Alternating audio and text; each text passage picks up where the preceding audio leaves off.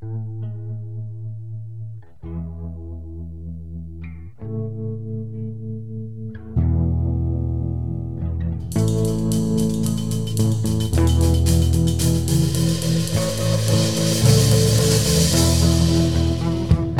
there, welcome to Motorcycles and Misfits here at the Recycle Garage in sunny Santa Cruz, California. And you could not tell by the silence behind me that there's people in this room. No, there's not. Hello. I'm not here. Ain't nobody here. There is. I think it's been low counts because we're going through our winter right now. Yeah, the problem is it was not sunny Santa Cruz today. People don't realize we go through our winter about now. It gets foggy and cold. And I have to clarify, fucking freezing means it's below 70. Saw those fair weather bitches out there staying at home. It's really all relative. Hey, everyone. This is Liza. How do you do? I'm trying out new taglines. How's that one? I like it. How do you do? How you doing? Pretty straight to the point. All right. Next to me, we've got Knock. Hi. Talk about straight to the point. That's right. All up in there. All up in your point. I think the point is somewhere behind you, Knock. Diddling the point horribly. Running the board tonight, we've got Bagel. Who's the man now, dog? Yeah. Who's the What in the name of fuck was I remember that. First it was the movie, and then there was the website. Who's the man now, dog? Never even seen the website. Oh, you haven't? No. It's great. Just type in who the man, yeah, you know. All right. Clownpenis.fart. You'll get you right there. Oh, no. All right, on the pretty girl couch tonight, we've got Miss Emma. Hello, darling. How do you do? I'll take a martini shaken, not stirred. Oh, making a ruckus in the room, we've got Charger. She's chasing like an invisible gopher under the carpet, I think. I know. We've got dogs. And Bosley, no doubt, will let out a fart. Well, Bosley has been on the Kitty Roker diet. He has been. 3 farts Bosley and 4 is a snores each show. Also, on the pretty girl couch tonight, we've got Electric Terry. Go electric.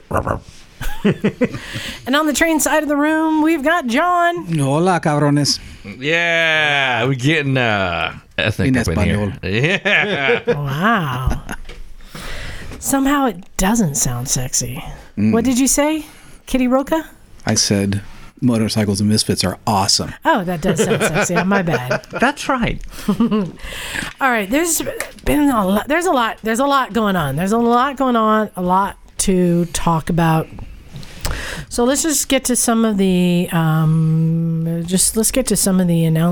Highlights. Things and stuff. John, you have an announcement to share with us. Yeah. So, those of you who know me know that I've been involved with Moto America a little bit over the last couple of years, and they just did 3 rounds out in California. The one that happened last weekend was in Pittsburgh, and the long-term announcer, Brian Dreber, died actually on his way to as I understand it, on his way to the airport on his motorcycle. Oh, damn. To fly to Pittsburgh. And Brian's been an AMA announcer since the 70s, and kind of is a seminal guy in motorcycle road racing. So I just want to send out. Did he die and then crash, or did he crash and then die? He crashed and died. I think he died on the way to the hospital. So, I just want to send greetings and love out to all the Moto America family and to Brian's family, and to, it was tough on the whole team. I was getting texts from some of the crew, and they were really struggling. Oh, wow. Wow, that is always hard. Yeah, thanks for that announcement, man. Appreciate it. Yeah. Also, we're going to be getting a report next week. Our friend, racer Johnny Knowles. Oh, yeah. He is racing, and we are partial sponsors. If you recall, he had that accident, and then he had to have part of his finger. Did somebody donate a finger to him? Is that what we did? This is his first time back on the track in a race. And this is so funny. He asked me if we wanted to sponsor him in this. It's a mini bike endurance race. And I said, isn't that like an oxymoron? because he said it's legit. Like people from around the world come. It's a thing, man. And it's a 24-hour endurance race on mini bikes. Where's it at? Yes. Mini bike. It's in mini bike land. It's in California. Oh, is it one of those gorilla type situations where? No, he said this is a world-class event. Wait, what's it called? We'll be getting a report on next week. Okay. I'm just letting you know. I thought it was fascinating that there is this big race and it's a 24-hour endurance race on mini bikes. What did we sponsor him for? For the registration fee. Oh, okay. Cool. Yeah. Do we get a sticker, or does he get a sticker or something that he has to stick on his helmet? Or oh no, we get the rights to share his story. Mm-hmm. It doesn't seem whatever. You quick, knock. You've already knocked a bunch of my toys off the wall, and here you are picking another one up. Dude, I'm fidgety. No, he's fiddling. He's fiddling with the goods. Dude. So, where's Johnny at with his finger now? Because he was here a month or so ago, and he knew it was going. But he was still kind of mourning it. And it was a strange-looking finger. I mean, it was definitely filleted. Filleted? Filleted? Filleted. But yeah, is he... the bone had died, so they tried to save it, but the bone had died, so he had to go in and remove it. Has he had that taken away from him? Oh, he has? So. Okay, I believe so. Yeah, he was going in to get that removed. Okay, very good. And it's not going to stop him from racing, but it needs to heal. And I think it's one of those things where I think he may have been back in the saddle racing faster if they had removed it instead of trying to save it. Mm-hmm. Yeah, probably. Yeah. Sometimes it's just better to take that shit off. I mean, that's just less dead weight that he has to carry around, literally. Well, he would have to pay, if you weigh a finger, you'd have to pay a lot of money to remove that amount of weight from your bike. I mean, probably that'd be a good amount of titanium. What's a finger weigh? Another thing I wanted to announce, it's pretty cool. This happened this week. There was a woman who had an idea. She had an idea. I thought it'd be really cool if women rallied together and created a relay ride around the world. And she posted this in the Women Adventure Rider group, and it took off like wildfire. And by the end of the day, the group had been formed, and it's called the Women Riders World Relay. And it's a Facebook group, and they're looking for people to join from all over the world, and we're going to create this giant relay loop, and they haven't decided yet what's going to be passed. Like there'll be a baton or something, but something that will be passed from woman to woman and travel around the world. So, of course, you know that like U.S. and UK places like that, I think there's going to be a lot of volunteers. Sure. But like I started hitting up the people in Pakistan that I know, and our friend Truey over in Belgium. They're like trying to find 50 people just in Belgium. So they're trying to get people to cover the world in this relay, and I think it's a really cool concept. Look at Knock over there. Knock's laughing about something. I'm thinking Knock's thinking they're going to pass this baton that has like 3 AA batteries in there. Oh God! No, I was going to say we're going to relay a sandwich. Oh my God! But you know what? Horrible. One way to keep the men out of this is if they just pass the Kotex. Oh God! But if you think to the misogyny. Of course, we descend to that immediately. But if you think about it, it's a big deal getting involved in this and actually stepping up. And if you take California as an example, so here we are in California, there's a gazillion women like us who ride motorcycles in California. If somebody sent you an email today saying, tomorrow, can you ride your bike from here in coastal California, say to Las Vegas, to pass a baton? How many do you think actually could do that? My guess is they'll probably be shorter. Well, I don't think they're going to say... No, people are signing up and registering. They're creating a giant map. Oh, interesting. Right, so they have a route in mind. This has all happened within days. It's an amazing feat. A route has been designed, and now they're having people register. You go to the Facebook group. Wow. How's it gonna Women Riders World Relay. How's it going to get across the ocean? Same way people who ride around the world get their bikes there. They're going to ship their bikes to do the baton? Sure. Wow. Just ship it from That's coast cool, to coast. man. Why not? What would they pass? That'd be so awesome, though. I think it is really cool, and it's like a going to plaque unite women from around the world. Yeah, no, it's gonna be dope. And to the women that organized it, it's really fascinating. It just kind of snowballed, and they're like, "Oh shit, I didn't get any work done today. All I've been doing is fielding messages." Where did it start? What was the point source of that? I don't remember where it is. It may be U.S. It's no. It's somebody who's not English isn't their first language. There's so many people have joined. I'm not sure where it started, but again, go to if you're a woman who's interested in joining this, go to Women Writers World Relay and register. But the best thing about it is it's motorbikes. It's as simple as that.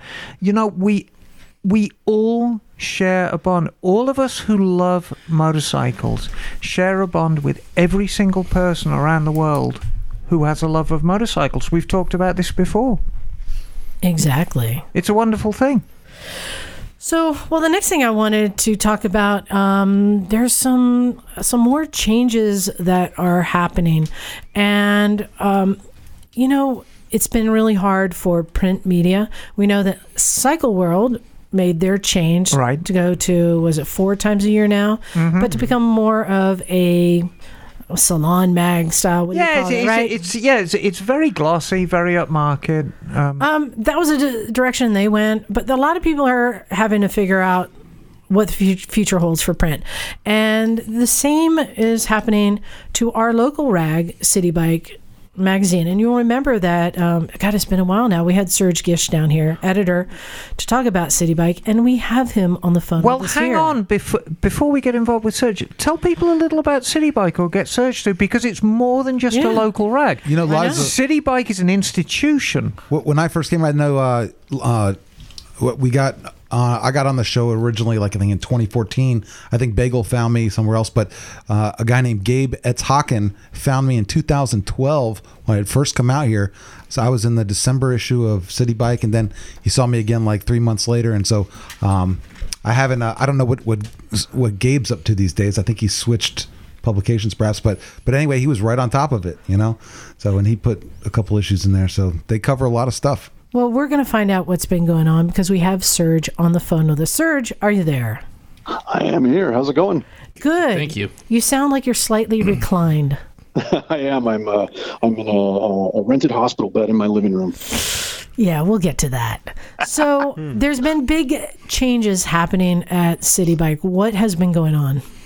Well, we took over. My wife and I took over in 2014 and kind of rebuilt the team and worked really hard to kind of reinvigorate the mag and regain some of the original sass and all this. And over probably the last year or 18 months, or realistically longer, it just became more and more clear that an advertising supported model based on local shops and local advertisers was becoming more and more difficult as more and more shops had no budget or closed down or were bought by larger organizations. There are fewer racing events that had previously been strong supporters in terms of advertising, things like that. So we started thinking about what we would do next, and ultimately, after a long time of kind of going back and forth and fighting it off, decided we would go online only. And August 2018 was our last issue, which came out in the middle of July.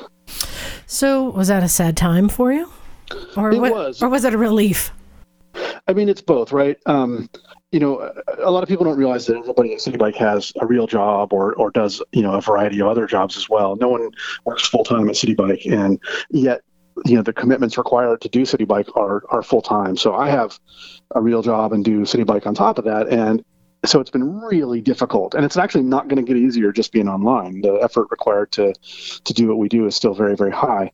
But not having that monthly deadline is a little bit of a relief. But it was really sad. The last few minutes of the production cycle each month, where we would get the final print file and work on it and be QAing it on Sunday before we go to print Sunday night, it was always really euphoric or amazing. We put this thing together over a few weeks, and here it is, and it's getting ready to go off the big huge printers, and it was always really, really exciting, and I missed that. Yeah. Are you guys like together in like a war room or something, just going over finer points when you do the end of it? No, the production cycle is more like, I mean, we don't have an office, right? Oh, okay. we all, just work wherever we are. And, Yeah. And so my wife, Angelica, did the layout and a lot of the photography and stuff like this and a lot of production work. Mm-hmm. So she and I would spend the few days leading up to going to print, getting everybody's stuff and editing it and, finalizing artwork and photos and stuff. And then, doing last minute edits and QA and all this kind of stuff. And so the last several days are usually just she and I hunkered down in the house, wrapping it up. So what is the format now? It's basically just it's a website or it's an online mag. How does this work?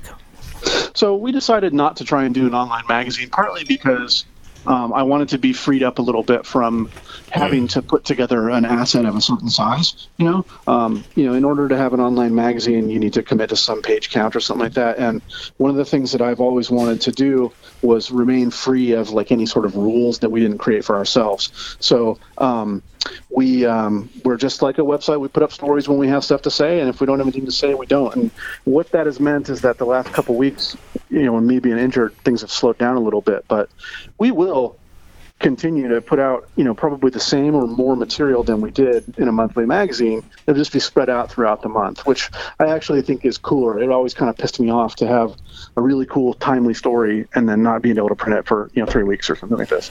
But now you have the potential to reach a much larger audience. Yes.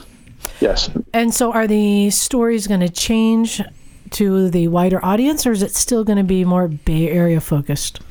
We're still the same, jokers. So, I mean, you guys can sympathize, I'm sure. We're Bay Area writers, and I think that the Bay Area writing culture is unique and interesting and extrapolates out to a larger audience.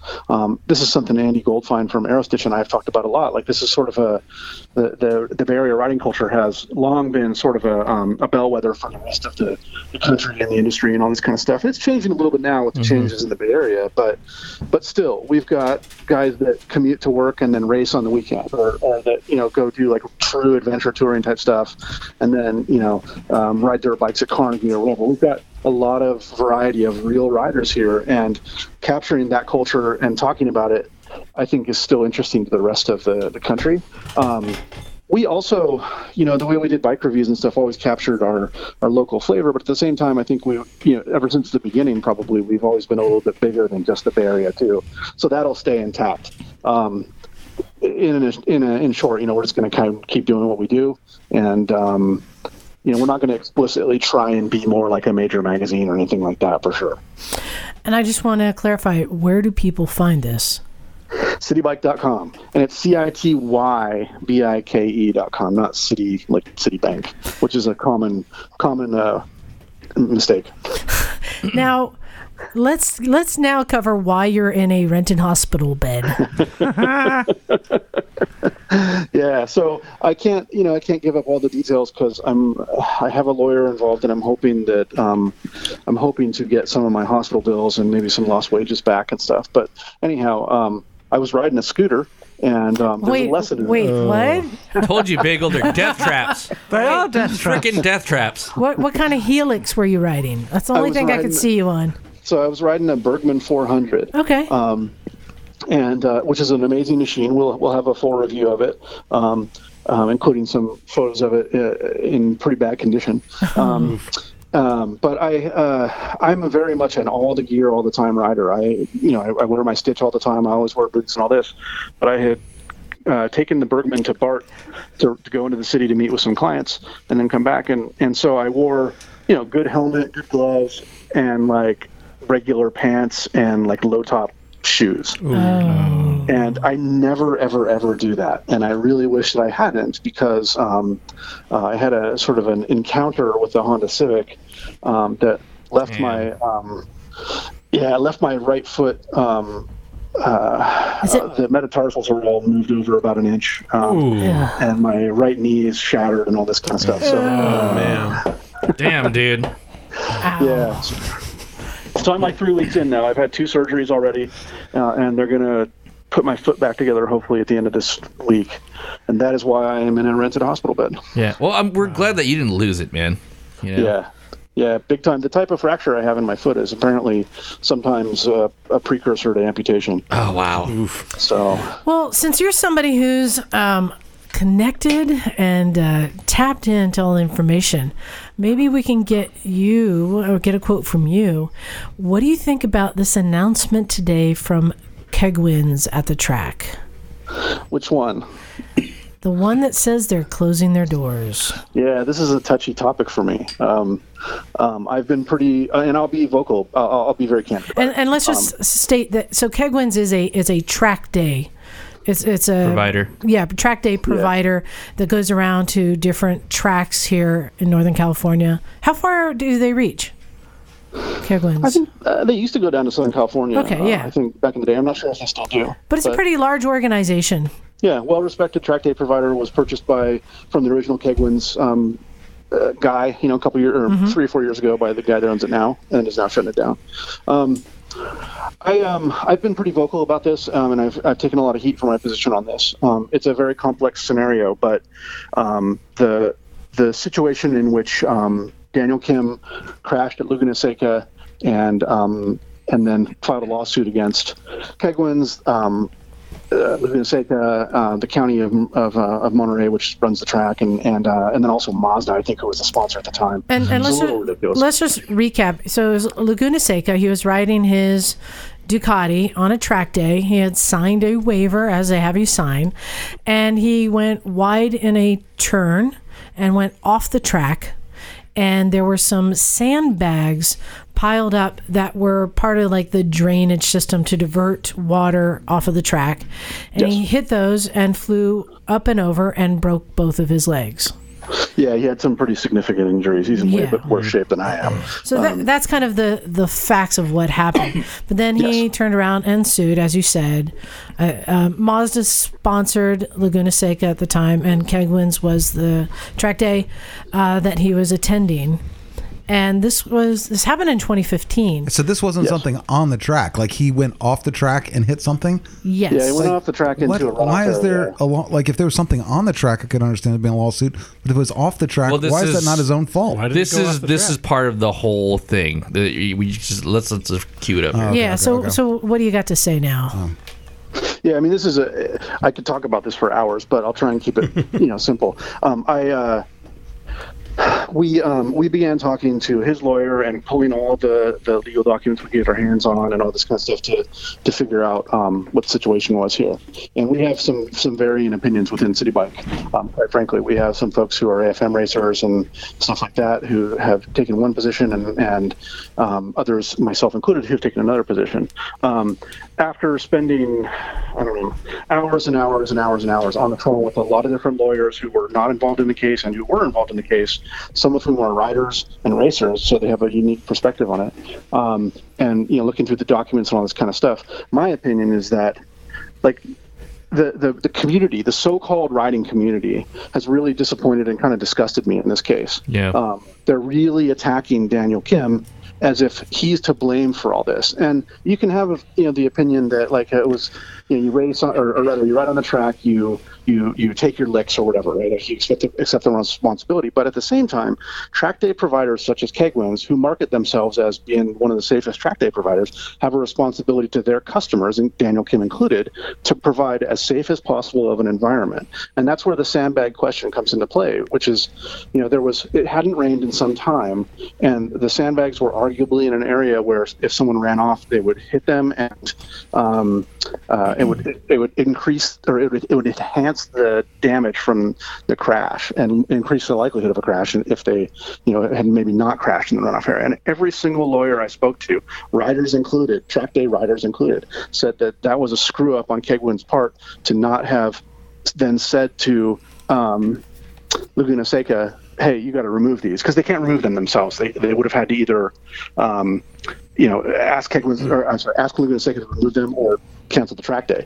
The other thing they could have done is simply advised folks in the safety meetings that, hey, there's some sandbags over here, ride accordingly. And so what we know about this from the legal paper, from the paperwork for the lawsuit, is that they apparently didn't advise anybody in the ride meeting, and Daniel Kim wasn't in the ride meeting, and they let him on the track without doing a specific meeting with him, which they probably should have either not let him ride or simply done another quick meeting with him. He was an experienced track day rider. He had done, I think, 10 or 12 track days with Kegwins before. So, See, there's this. I didn't think you were going this way because, I've been to track days at Sonoma where somebody died because they hit the wall because there's a wall there. Yeah, totally. But you're not suing anyone because there's a wall there. It's there. So you're saying the fact that this is something that was out of the ordinary, yes. Okay, that's interesting. Walls are highly visible, right? You can see the wall; it's self-evident. All the lawyers I spoke to, and a lot of the there are writers who say the sandbags shouldn't have been there, and they still blame Daniel Kim or whatever. But the thing is, the sandbags were dirty and kind of the color of dirt and all this kind of stuff, and a lot of folks still stick to this notion that it's his problem. He signed the waiver, and the waiver covers everything. But legally speaking, every lawyer I've spoken to on this has said waivers don't cover everything. They have a limitation of scope up to a certain amount of sort of rational scope. Yeah. And that it really honestly appears that if someone at Kegwins had said, like, hey, there's some sandbags out there, and had gone on the record with Laguna Seca saying, like, hey, we aren't comfortable with these being here in this runoff area, you should remove them, they probably would have been protected, and the judge probably would have left the suit with the track rather than Kegwins. My question is this something that Kegwins really screwed up on? Or, like you said, it hadn't rained in a while. Laguna Seca didn't bring these out there the day before Kegwins race. I assume that they've had other races there, and they got overlooked from other race organizers as well. Yes. So this is just... Here's the thing. The contract that Kegwin signs, as does every track day provider, I have this contract. It states that the track day provider, the lessee, the renter, accepts that the track is not. I wish I had the exact wording, but they basically accept the track in its current condition, and that it is not necessarily warranted to be ready for any particular use, and it's on the renter, in this case Kegwins, to validate the condition and safety of the track. Yeah. So it's on them. Cities know how to cover their ass. Yeah. So the crux of the issue is that Kegwins basically didn't fully disclose the issues with the riders. In this case, Daniel Kim. Well, and hindsight's 20 Naked Jim here, I'll jump in, but I bet that's not the only thing. If you went across that track with a fine-tooth comb, those sandbags probably aren't the only thing out there. Sure. But I get the idea that, if there's an area where you're going to run off, like look at the MotoGP guys, if you look at the area that they know people are going to crash, it's huge and it's very safe. If this is a place on the track where people are likely to crash and go skidding across the surface, you should probably have it prepared for that. It just sucks that they're on the hook. That's the problem. Yeah. So it sounds like before anyone was found liable or not, we don't know if they're guilty or not guilty by a judge's standards. They just folded before that conclusion came. But what I find interesting is you're saying that you don't appreciate the motorcycle community's response. Yeah, the motorcycle community is like the greater populace, right? The greater populace is probably 50% morons, right? And there's a whole bunch of people that, obviously this is my opinion, right? But I ride motorcycles and I have a bunch of tattoos, and both of those are segments of the population where just because I do those things doesn't mean we're bros or brothers and sisters or whatever. If we get along, that's awesome. But I don't necessarily believe that we're all bros because we're on bikes, Right.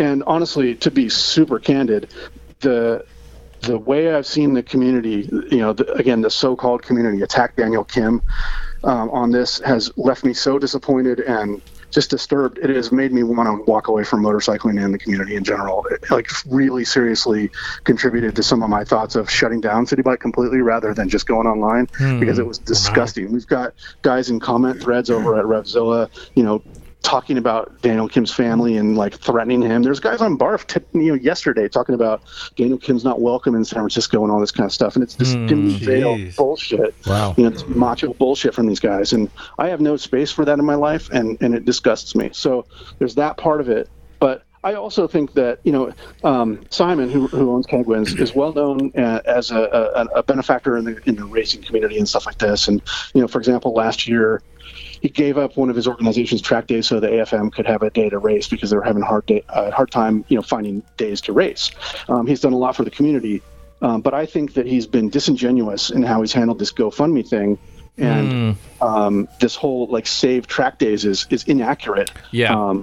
And it's kind of bullshit, and I wrote an editorial piece on that. It took a bunch of flack from it, but I received calls from a lot of people in the industry who thought it was right on the money and that they had told him. I'm talking about high up people at organizations that know better than me or anyone else who's opining on this, right?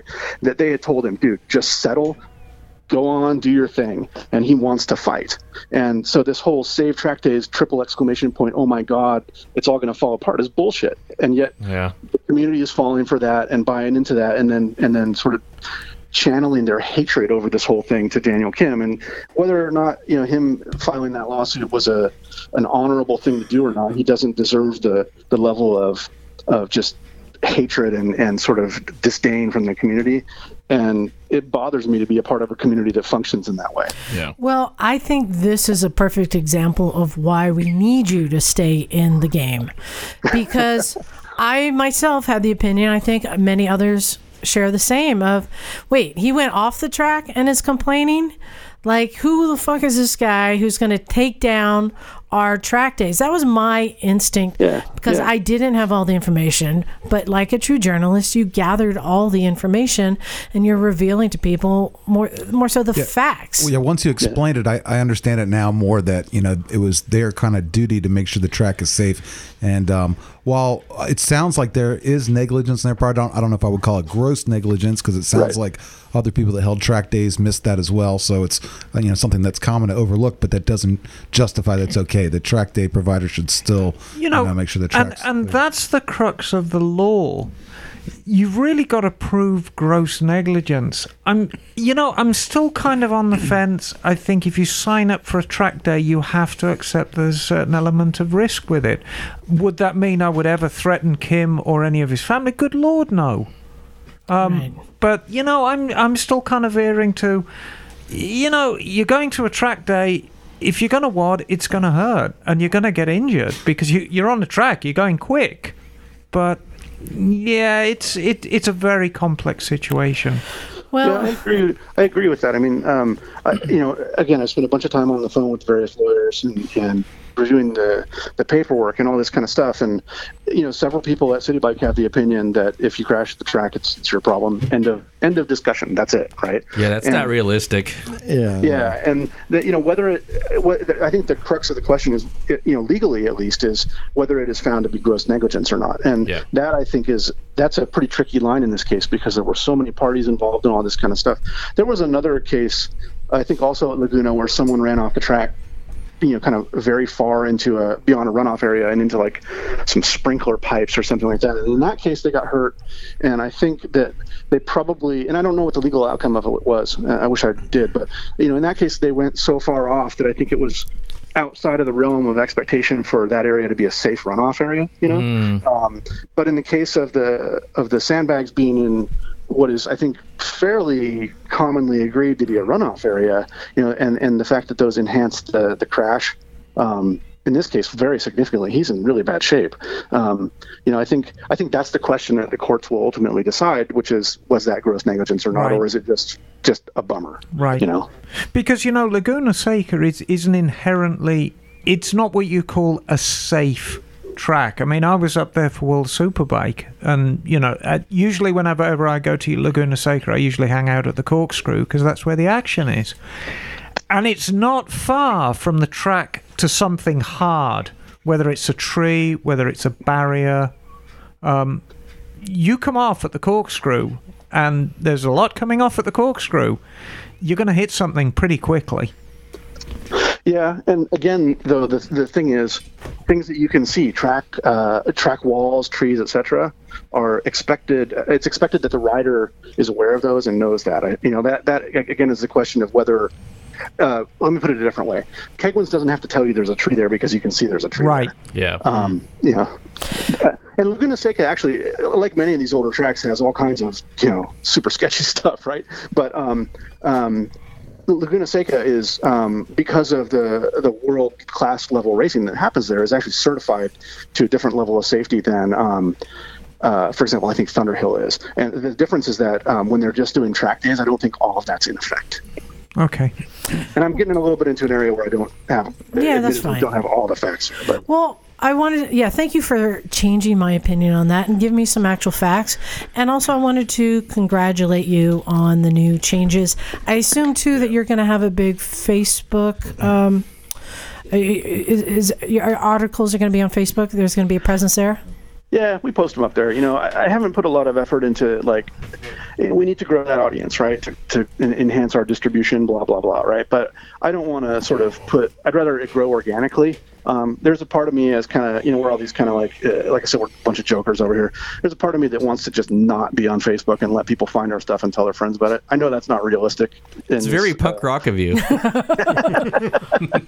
But I mean, it sounds cool, right? But it's probably suicide.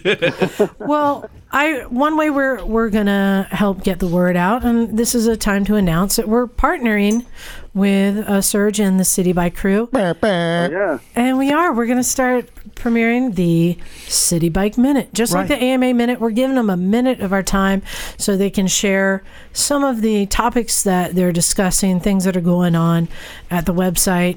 So I wanted to thank you for coming on and sharing that. And hopefully we'll get you in here some more. I would love that. Thanks. To talk so more much about for what's having going me on. And I want to see some more of your photography, man. You're a great photographer. Where can we see some photos? Citybike.com, man. We have Max, we have Angelica, we have Shell. We have a bunch of people shooting really great stuff. So Max, would that be Max Klein? That's Max Klein, yes. He used to work at photography. He used to work at Cycle Gear. Yes, exactly. Yeah. All right, I know Max. All right, cool. Yeah, he's also an AFM racer, AFM board member, and shoots track days. And Serge, good luck with the surgery, honey. I hope it goes really well for you. Thanks so much. I'm hoping to have it soon and be done with this. I hope your feet point in the same direction. Me too. Left. Make sure they go left. Awesome. Thanks so much. Thanks a lot, Serge. And I think as soon as we get off the phone with you, we're going to premiere the first City Bike Minute. Woot woot. Rock and roll. All right. Talk to you soon. Later. Bye. Hey, it's Editor Serge with the latest reasons you should stop by citybike.com in the City Bike Minute. First, we reported on the passing of Motus motorcycles. That's downright depressing, so we'll skip to happier news. But if you haven't seen the Fuller-built Naked Motus Custom, our story on the death of the American V4 has a link to a pile of photos of that red, white, and blue beauty, one of the most brutal motorcycles I've ridden.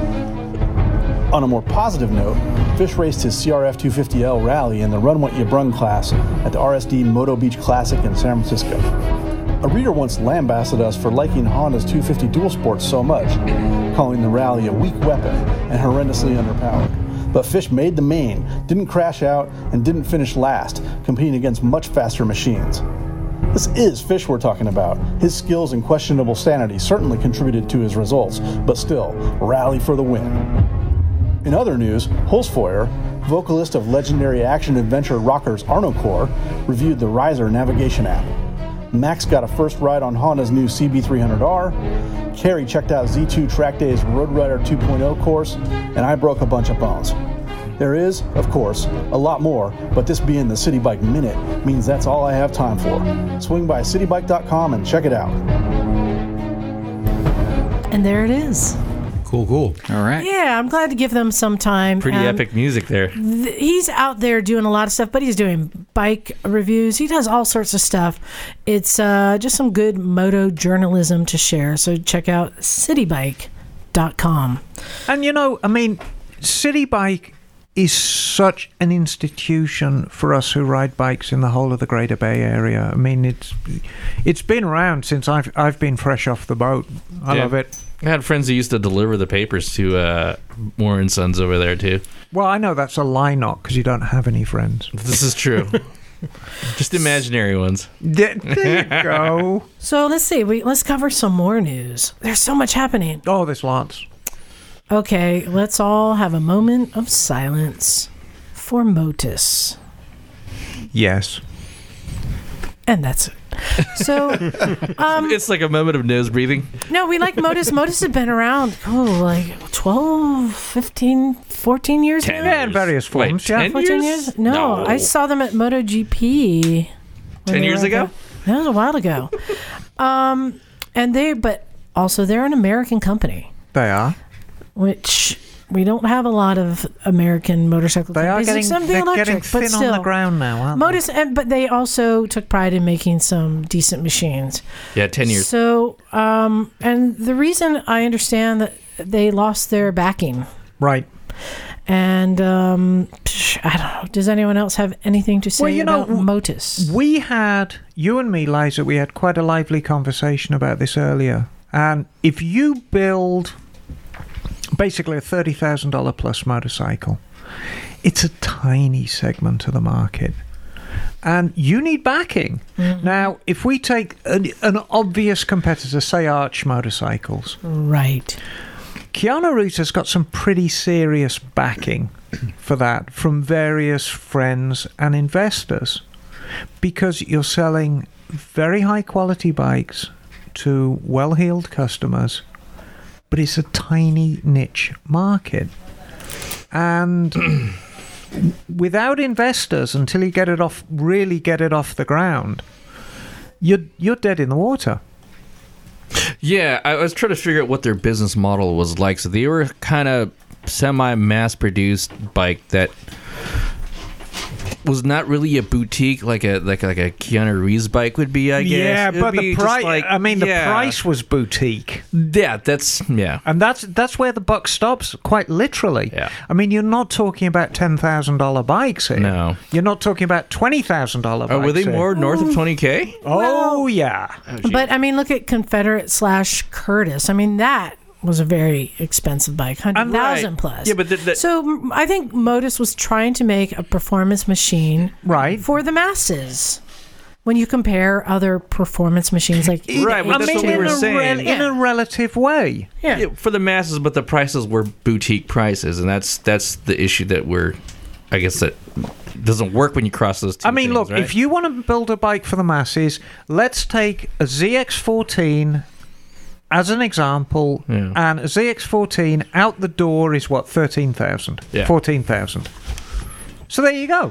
There's your benchmark. There's your yardstick. Yeah. If you can build a bike that's as quick as a ZX14 for 14, 15 grand, there you are. You're in the market. Yeah, I mean, I'm thinking about like Ducati, right? They make mass-produced really fast bikes. Yes. But then there's the RR whatever super top model, Right, The that you Super pay- Leggera, where you pay like 30 grand, Sure. or the Desmo Sedici, and they have that market. Right, but if you want to dip your foot into Ducati, they do some reasonably priced models. right, yeah, they've got a lineup The essentially for Super different Sport, classes. I yeah. mean, the That's a Super good way of Sport's a doing it. little bit north of Right. Japanese sport bike standards, but it's close enough Yeah. that you can dip your toe into it. And I don't think Motus had anything like that. Yeah. They didn't have what you call a bread and butter model. You can have some flagship models, but like take Kawasaki. I think more than half the bikes they ever sold were the Kawasaki Ninja 250. Yeah. Right. So and they just didn't. I guess Motus didn't have that. Well, Kawasaki are a perfect example, because what they'll do is they'll get a formula they like,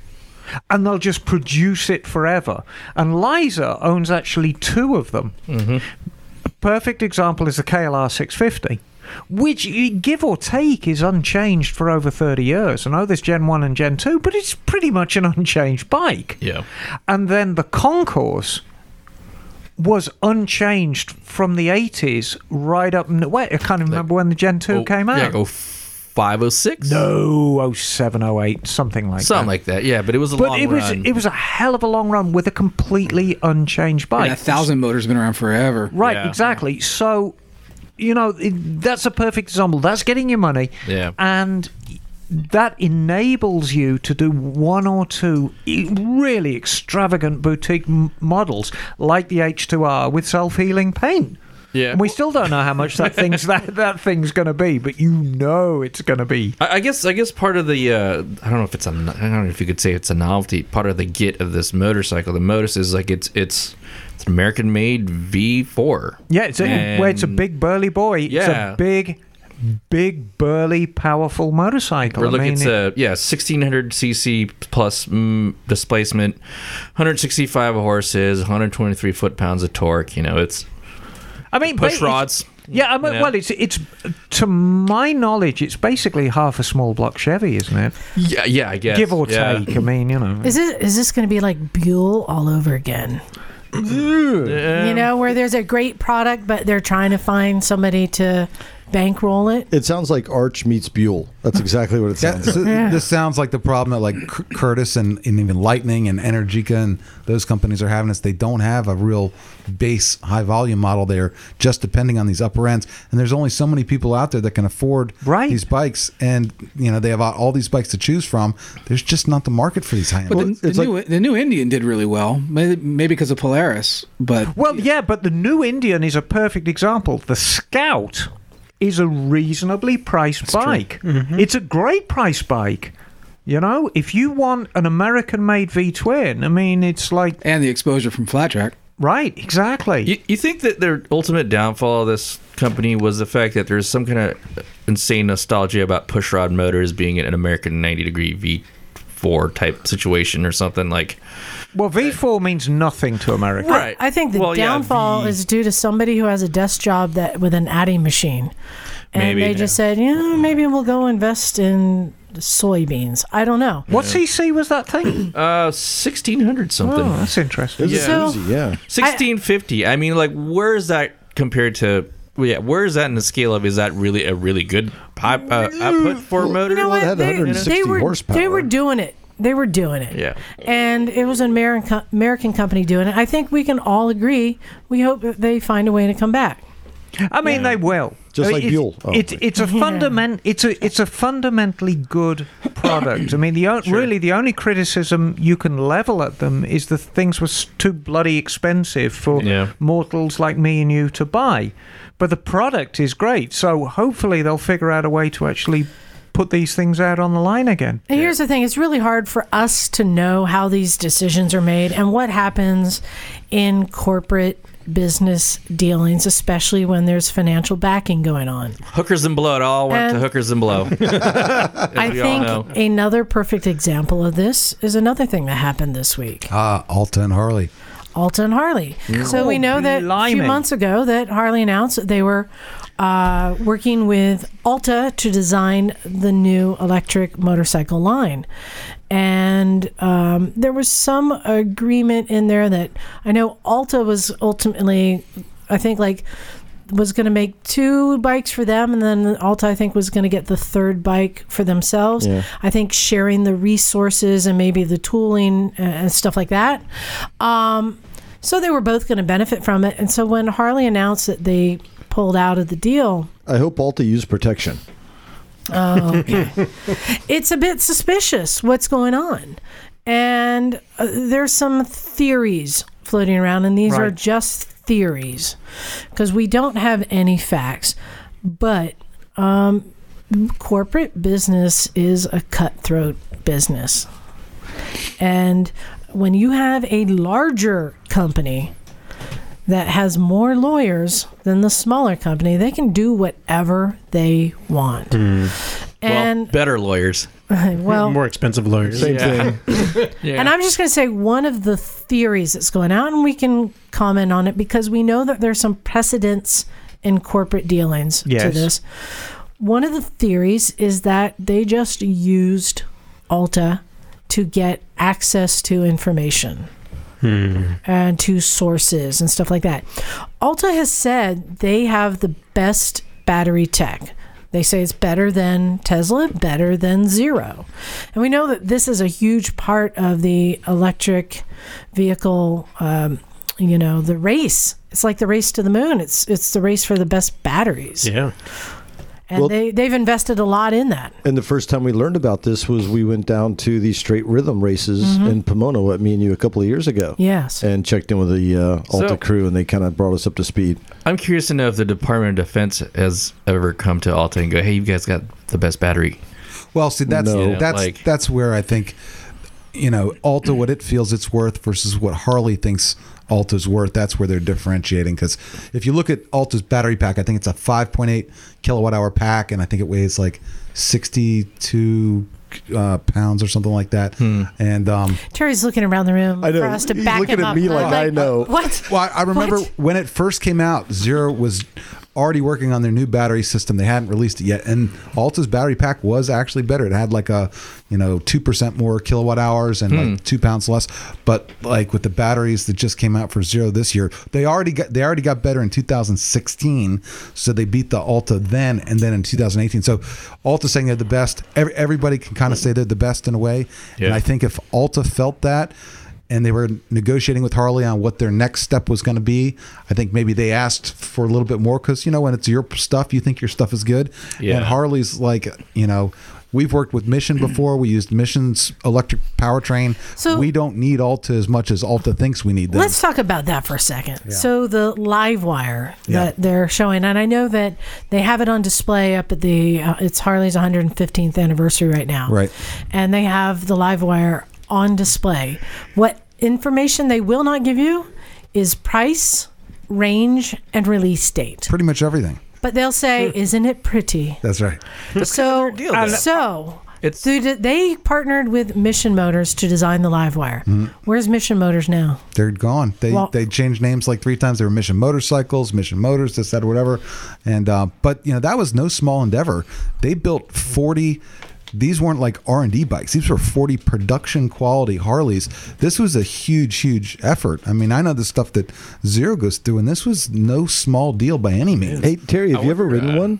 No, I've never ridden a Harley Livewire, but I do know lots of people that have. I'm just I curious, think it is a good-looking bike, by the way. Well, No, I wonder if it's just like a marketing exercise to boost their, shares, because to let people know, hey, we're Harley. Yes, we make old bikes, but we know technology too. It's like when Rip We're Curl still relevant. I was gonna say it's like when Rip Curl gets a storefront in downtown Santa Cruz. Yeah. They don't sell shit, but they can say we have a store in downtown Santa Cruz. But I saw. But that's important for shareholders. Yeah, that's true. Having a presence. Yeah. I saw a picture of the live wire, I think, last week. And I guess it's the new one. It's like a metal flake orange with a little bikini fairing on it. And it's like, damn, that's a good-looking bike. Yeah. It is a good-looking machine. No, it is. It is. By far one of the nicest-looking electric bikes I've seen thus far. The trouble they're going to have, and I think the reason that they're not announcing any specs, Liza, is because if you look at all the other electric motorcycles that are coming out, they're all realizing that customers want more and more range. So they're trying to figure out how to squeeze as much battery into that front section as possible.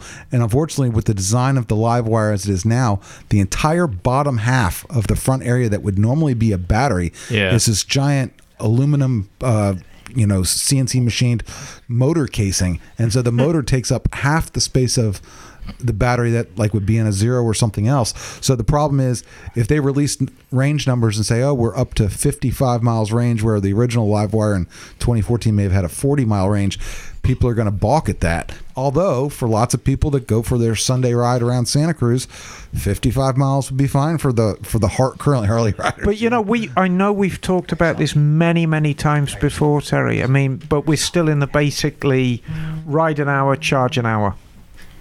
Yeah, and we need to get beyond the... Actually, it's not even ride an hour, charge an hour yet. It's still more like ride an hour, charge 4 hours for most bikes. Or we've got to move beyond that. If electric bikes are really going to get trust anywhere, me. we've got to move beyond that. I'm pushing for faster charge, and I want it to get down to eventually like 10 to 12 minutes to charge. Let's go back to some precedents. Emma, you've heard of a precedent like this before? Yeah, and I mean, there's a couple I'm going to use.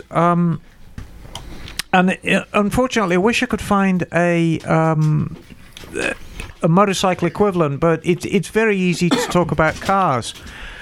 And many years ago, in the 1960s, there was a small but very prestigious English manufacturer called Jensen. Is that the same as Jensen Healey? It is, but the Jensen Healey was one of their smaller products. They did this big burly thing called the Interceptor, which had a great big bloody V8 engine in it. I like how well used that name is. Yeah, it's a good name. It's a great name. And let me tell you, the kind of blokes that drove Jensen Interceptors had sort of open shirts with lots of chest chest hair and medallions and like handlebar moustache. And this is not. Were they date rapists? Yeah, kind of. You get the idea. And this, is not the same Interceptor from Mad Max, right? No, very different Interceptor. So, no, the contract went out.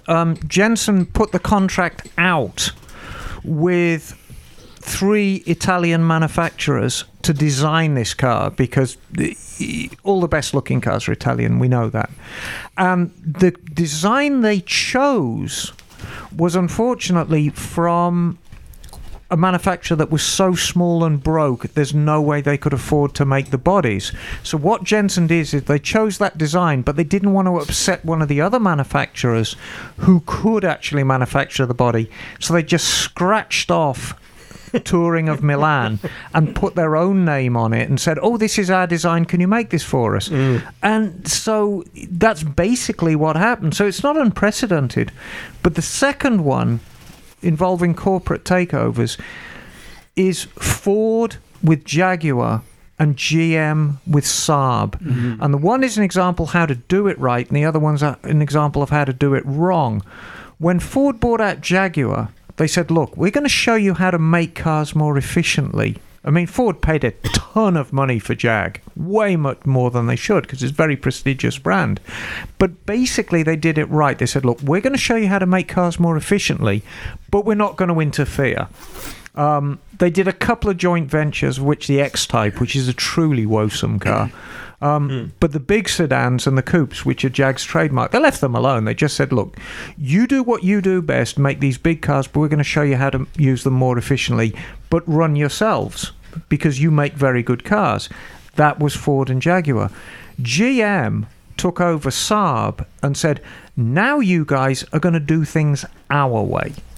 And so Saab, who were this quirky little Swedish car manufacturer who used to doing things their own way, weren't allowed to do things their own way anymore. They had to do things GM's way, and it didn't work out. So right now, as of 2018, Jag, who are no longer owned by Ford, are still very, very healthy. Saab, who are they?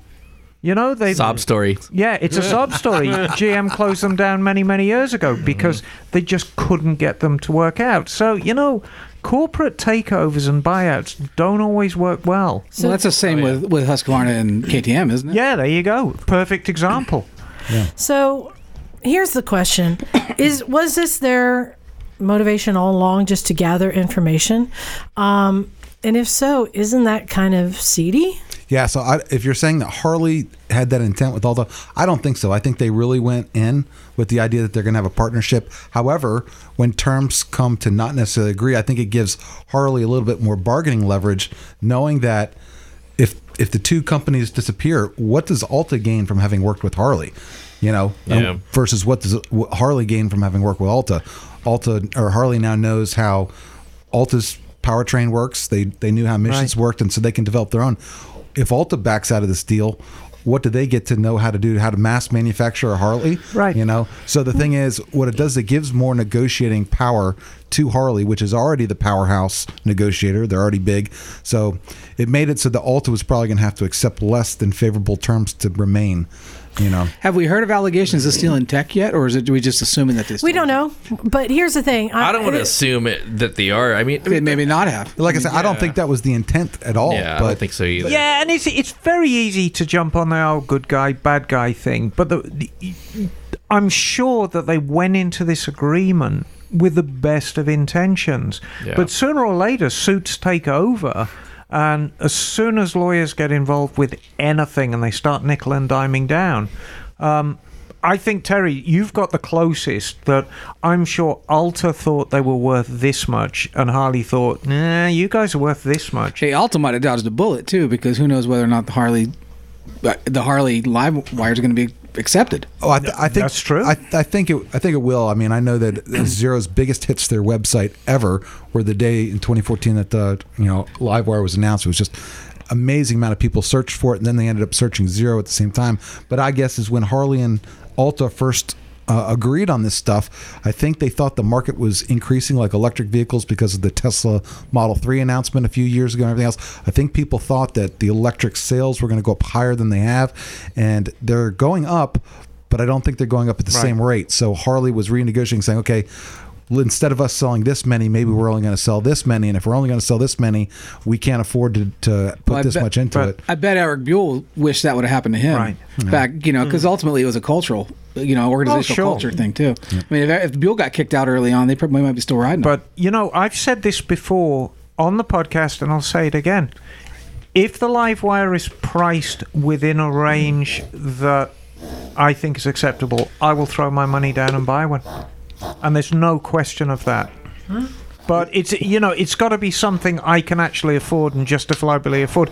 Liza, the noises I coming think out Bosley's of your having dog. an orgasm. Bosley is climaxing as we speak. Somebody's diddling Bosley. The noise coming out of that dog. What are you doing? Biblical. I'm just watching to see if he passes out. Then it's bad. I know he's fine. But no, if the live wire, and I haven't even determined what a decent price for me is, but if it's something that I think is acceptable for me, and that might only be like $10,000, I don't know, but I will buy one.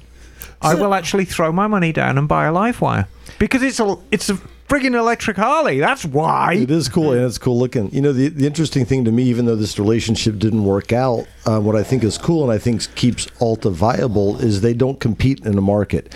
If you look where Alta's competing, it's motocross, it's flat track stuff, it's around the street. Harley's still promoting that lifestyle. Is he about to come? No, Knock, what are you doing over there? What are you doing to Bosley, Knock? It's like he's got a hairball or something. He has a collapsed trachea. He cannot breathe. He's reinflating it. He'll be fine. Okay. So with that said, I think that I know it's hard to talk seriously with a dying dog in front of you. I'm ready to give him a couple. No, of he looks too good to be dying. You were saying? I was just saying, at least they don't compete, so I think Alta can still be viable as far as a motorcycle company because they have a different market. It's just who knows what came out of it. We're talking out of class because we weren't in the meetings and blah blah blah. But Alta's not going anywhere.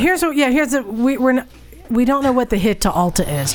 I think the hit is Alta was going to use the connection with Harley. I think maybe sharing the resources, the factory, the mass production, capital to make new bikes. Biggest thing is the dealers. That's the biggest and the thing. capital. Yeah. So they've already had a lot of steam. I think this was going to be a big jump for them, so it's not there. Here's the way I feel though. I think that if they. I think it's kind of a shitty move on the part of Harley, but I think it's the kind of cutthroat shitty move you have to do to survive. And I'm thinking that maybe this is showing that they are going to be survivors. I've been watch CNBC a lot, business stuff, and Harley's been on there every 3 to 6 months on there constantly, like going back 6 years, talking about how sales are lower than expected before. So they've been facing a decreasing sales problem of their own for a while, decreased revenue coming in. So, you have to make cuts and decisions on stuff. You can't do every program you want to. But, my thing is once probably about the 2014 and 2015 Zeros are used on the market at a decent price, and because that's about the only electric motorcycle that we'll have available for use that people will be able to buy inexpensively to try out. Not everybody wants to spend $16,000 on something that they've never really used full time before. So, but until there's a used market and everybody can try and say, wow, you know what, this is actually a hell of a lot better than what I'm riding now, I'm going to actually go spend my full money and go buy a new one because I love it that much. Until that happens, we're not really going to get mass adoption of electric motorcycles yet, is what I think. Here's something, I wonder if it has anything to do with last month's recall of Alta Redshift motorcycles. Not all of them. What? There was a recall. I didn't hear about that. Yes. Just programming issues. Yeah, it was a flaw in the throttle firmware. Is that the flux capacitor? Kind Pretty of a thing? much. Yeah. Well, that might send you a USB drive. That might be Liza. Turn That it on, might have turn been it off again. that might have been a talking point saying, listen, you've been saying how your product is superior and perfect and flawless or whatever. It obviously may not be. So that is probably one thing that went into the decision. Well, let me tell you something right now. I'm sure Gage McAllister wasn't having any trouble with his throttle firmware. That's right. Dang, that young man is quick. Well, hopefully we'll get more information about what happened. I mean, Alta is a top company in the game, and this was a big move for them. So I'm sorry it didn't work out. I was looking forward to see them make this move because they're doing things really smart. A lot of people may not have heard of an Alta or even seen an Alta, but they're making good product and they're making good moves, and they've got some major players backing them. They really do. So that is the latest news, and I guess we'll see what's going on with Harley and the electric. Hey, maybe we should get Mark back on the show. What do you think? So although they said they didn't have a time announcement, it did slip in there. Sort of, I think they had some girl, Deanna Dahlgren, saying it. They did say will be out next year. So there's not a definite timeline stamp, but we'll see it in 2019. I'm pretty positive. Well, I think it's time now to get a ride report, because somebody here has been doing some riding. A little bit. Bagel, where did you go this time? I decided to go to Colorado for the weekend. How many miles is that from here? Oh, she's 1,400 miles, something like that. For the weekend. Yeah, for the weekend. Let's do it. 2 days out, 2 days there, 2 days back. Awesome. And you took which bike? I took my Cannonball Vespa GTS 250. Okay, hold on. Once again. Hold on. This is where it gets good. What event were you riding to?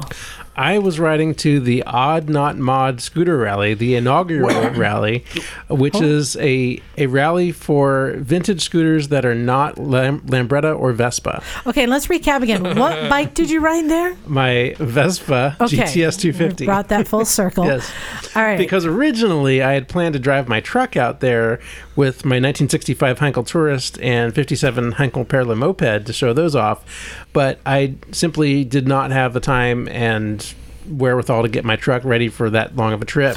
But a scooter you could hop on and But ride. I could totally hop on the scooter and do it. But when you go out there to Colorado, you're going to be on I-80, and I mean, I know you got a kick. I think you got a 250 motor in there. Yeah. I can't believe you never have any overheating issues going that fast in the middle of the summer. I wouldn't have had overheating issues if my water pump was in good shape. But I did have overheating issues on the trip once again, because I did have problems with the same issue on my my cross country tour. We need to get you an electric powertrain in that thing. Well, yeah, ultimately that's what I want to do. Absolutely. Yeah. And get rid of all that, cooling and valves and bullshit. But I like that stuff. Yeah, but it's just so many points of failure, though. I'm tired of failures. How many miles a day were you doing? I did on the ride out there and back. It was about 675 miles a day. So That's legit. They were long days. Yeah. And did the welds hold up on your rack? Yeah. Hey! Yeah, the welds held up. Nothing else broke other than the water pump. I took Highway 50 going out there. First time I'd ridden it the whole way out to Colorado. Great road. Know it well. Yeah, it was very cool. Although I definitely do not recommend riding Highway 50 through Nevada at night like I did. Oh. Did you run into a coyote? No, but I did run over a rabbit. Oh. Luckily, the rabbit did not take me out. It happened to a friend of mine. Did you almost miss it by a hair? No. Hey. I almost missed it by hair. But yes, that particular rabbit did not choose well. There was also an elk standing right by the side of the road at one point towards the nasty end of the ride. business. That made me wake up real quick. Let me tell you, Interstate 80 isn't any better necessarily. Yeah, and I've done both, but 50 is particularly desolate and dark, and you really don't know what's coming up, and it got pretty cold at night too. So now, where did you pick up 50? What was the most westerly point you picked Sacramento it up? off of Highway 80. Yep, right at the I've start. driven that road so many times. Yep. And and it was a beautiful ride. Aside from the part at night, the second day out there going through Utah on Highway 50 was absolutely spectacular. So much great scenery going right by Arches National Park. Now, there. if I remember right, that's a pretty tough climb going out of Placerville, and it's a reasonable grade. It's a bit of a climb, yeah. Yeah, but you it's did not too okay bad. going up there. Yeah. Okay, Yeah. very good. Yeah, it wasn't as bad as a climb on I-70 though. Coming west. I mean, you're talking about like going into Lake Tahoe? Yeah, kind of. Yeah. Yeah, because you're going up and down a bit, and you've got to remember that Bagel is riding a scooter, so it has no power. Yeah, especially once I get up in the altitudes. No power. It definitely loses some power once it's above 6,000. It gets a bit asthmatic. Yeah, it's a little wheezy. So, how many weird scooters were there at this event? It was a fairly small event. There were probably less than a dozen scooters that showed up in all, but there was a nice variety. There were a couple Henkels that showed up. Our friend Mike McWilliams, who hosts the event, he's a very big Heinkel fan and has put on a couple of Heinkel scooter rallies out there too. For people who want to look it up, how do you spell Heinkel? It's spelled Heinkel, not to be confused with the knives that have a very similar name or the beer that has a very similar name. Henkels and Heineken? And Henkels, yes. So there were a couple Heinkels. Did the other 12 people that show up also drive 1,000 miles on their scooter to get there? No, nobody else did. That's what kind of hardcore scooterist this guy is. Exactly. Now, but we had a couple Freak, of man, you're a Zundat freak. Bellas, Zundat Bella R204s, which are some very beautiful bikes. There was also a Durkop Diana that showed up, and a couple of old Vespas and Lambrettas too. you know, I've never asked you this, Bagel. What is your opinion of the Heinkel bubble car? I think it's a great little car. You just don't want to drive it on a sunny day because it'll roast you like a convection Yeah, it's oven. like a little greenhouse. Yeah. I thought you were about to say you just don't want people seeing you ride it around. Well, no. no, totally. I don't know whether you've ever seen one of these. Not A bubble car? Yeah, my mom actually had one, and Did she? it opens like a refrigerator at the front. Yes. and the whole I know what you're talking The about. whole front door Yeah, comes yeah. open, and the steering column kind of flops Yep. out with the door. It's absolute. I've seen that. Death trap. Yeah, Those things are cool. they are a crumple zone. The entire car. Yeah. So you don't want to get in an accident in one, but they're absolutely adorable. You know, cute little cars powered by a 175 or 200cc scooter motor in the back, and It looks like an escape pod from like a I think spaceship. they have. Don't they have one at Moto Talbot? they have a couple of Isettas down there, which are very similar to the Heinkels. Oh, okay, yeah. Sitting out back. In fact, speaking of corporate shenanigans, Heinkel got sued by BMW because their design was so similar to BMW's. And Wow. specifically, it was that steering column that flopped out with the flopped door. out. BMW had that on their Isettas, and Heinkel tried to do something similar, but BMW said, no, that's our design. You can't use that. And they had to have a fixed column in the Heinkel cabinas. Where it No was, floppy column for you. So what did you do about your water pump? Did you just do it on the side of the road in the middle of desert in the middle of the night? Oh, no. Okay. It's better than that. So the water pump, I'd had some issues with the water pump on my cross country trip where the bike was overheating, but it wasn't too bad. It still kept some circulation going. So unless it got really, really hot out, I didn't have problems with it overheating. He just kept blowing on the motor. So on the trip back on the second day, He weed in the airbox. maybe that would have helped. But I stopped in Wendover, Utah on the day on the ride back. Didn't you stop there once before I did And on our last cross country on trip? my last cross country trip. and whom did you call in Wendover, Utah? I called you. in Yes, Wendover. darling. Yes. I dropped everything. Yes. Because first of all, I was stopping there because the Bonneville motorcycle speed trials were going on. That's right. And Right. And I have to give a shout out to my friend Jalen Billig, who set a record in her 175 class with a run that was over 80 miles an hour. And you know what? I am going to attempt to oil myself into her team next year. You should. You absolutely should. Yeah. So Yeah. there you are. You heard So- it here first. Yep. So after I went out on the salt that morning just to go check it out and see there wasn't much of a sunrise because it was really hazy because of all the smoke from the wildfires, but it was really cool to be out there on the salt, and there were some very, very cool bikes out there. And there are some very salty characters. Oh, that they're go all out there. salty characters. Oh, yes. It was great. But I left Wendover that morning to make my final stretch to come back home, and had overheating problems along the way. And this was getting worse than what I'd had before. It got to the point where, once again, the coolant tank had split and developed a leak, and was spewing coolant out over my floorboards. So, man.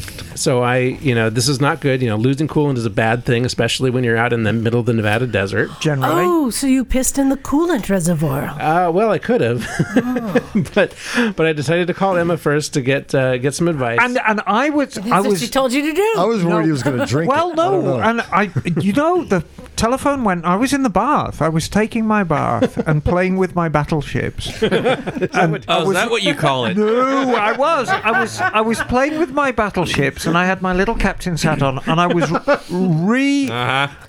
redoing the Battle of Jutland. Can we all just take a moment to visualize where England won, and so HMS Ajax was being threatened by a giant rubber ducky, and the phone went, and it was Buggell. Yes. And there was blubbering and gnashing of teeth. So I did ask for some advice. Yes, and I gave you none. Oh, yes, you did. Yeah, you gave I me know. Plenty of advice. Always, Bagel. I love you. Yes. So the idea was first that it was just a leak in the coolant tank, and to pinch off the feed line from the coolant tank into the main cooling system. Temporary fix. You said pinch it off. I was like, whoa.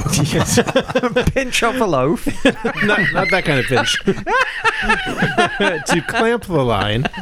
So that way it wouldn't suck air into the cooling system. So I did that, and it was fine for a while. Stopped for lunch. They're always fine for a while. Yeah. Stopped for lunch, and then kept going. But after I started going again, that's when it started to get bad.